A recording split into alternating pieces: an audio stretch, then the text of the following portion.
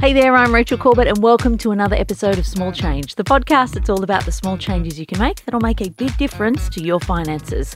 Now, saving money can be tricky, but these days it feels like the universe is making things extra difficult just for funsies. We got rising cost of living, interest rates going up, basically name anything you have to buy and it is rising. Luckily, financial advisor and founder of On Your Own 2 Feet, Helen Baker, is here with 4 tips that will help you stay on top of your savings goals. Today we're going to talk about 4 ways to keep your savings on track as rates continue to rise. So probably the first thing I would say is, rates are rising right now. We had a good season there where it was very low, but rates are probably only where they were prior, if not a little bit lower still than when we went into that COVID experience. So whilst it feels like it's rising, it's probably all the other things that are making it feel worse, such as the cost of petrol and a lot of other things. So let's get down to 4 things that you can think about. Number 1, you might have heard the word budget. Okay, so I don't like the word budget. It reminds me of a diet, and you stick to it for a little while, it's so squeezy, and then you blow it. So what I think we should look at is what I call a spending plan, or a spending and an investment plan. But if we focus on the spending right now, I suggest looking at 3 different spending plans. So the first one is, really tight, super tight. How do we pull everything back if we had to? What is the absolute minimum that we could survive on?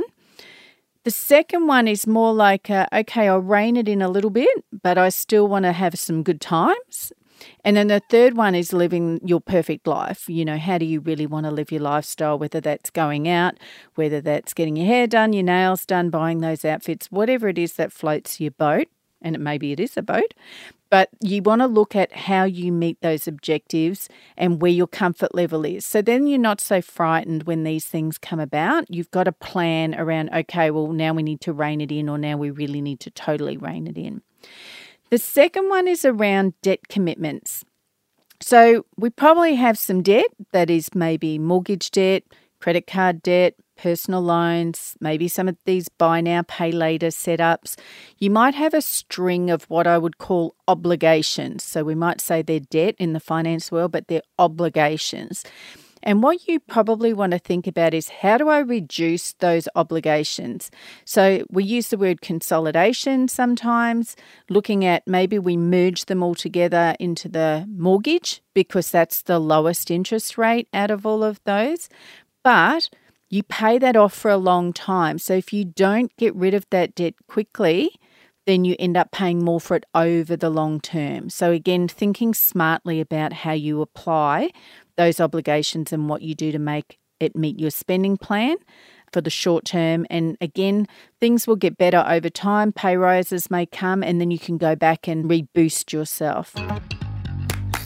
So number 3 is, we can say, hands off. Okay, so if you've got investments that you have invested in previously, and probably when the market was going up, you probably jumped on board and got some things, purchased some shares or some bonds or some investments, even an investment property, try your best not to sell them, because whilst things are a little bit sketchy right now and interest rates have gone up, a lot of the values of these investments have actually gone down. And that's okay. Things do move up and down across the course of investment world.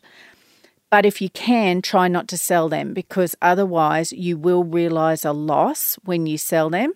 Conversely, if you've had a good time and you have done very well, and you're struggling, then maybe it's an appropriate thing for you to consider. So seek some advice on that, particularly around the tax obligations and what makes sense to sell, which specific investment you should sell if you are going to sell, but preferably if you can hold on and make sure you drip feed from your emergency fund that I hope you have in place from other podcasts we've talked about. The fourth one is about protecting your income. So we talk about income protection, and if you think about what your salary would be multiplied out by your working life, it would certainly plan into the millions of dollars. But if you don't have income protection and you get sick or can't work for health or injury reasons, including mental health, then you might be able to make a claim, and this would help sustain you through that period rather than having to look at selling down those investments, or if you don't have investments, relying on Centrelink. So let's have a look at those 4 again. Looking at a range of spending plans, probably 3. Having a look at those obligations, those commitments. Looking at your investments and what's appropriate to keep and trying not to touch those. And number 4 is protecting your income for the future, getting the right insurances in place. And then you should be able to ride out this storm until things turn around, and hopefully you will stay on your own 2 feet. I mean, if you're going to ride out the storm, you got to do all the necessary preparations, right? So start making moves on those 4 tips, and then you can sit back, relax, and let it all blow over. Please let it all blow over. Thank you so much for listening. And if you know someone who could use this tip, why not share this episode with them? And I will catch you on Friday for another one.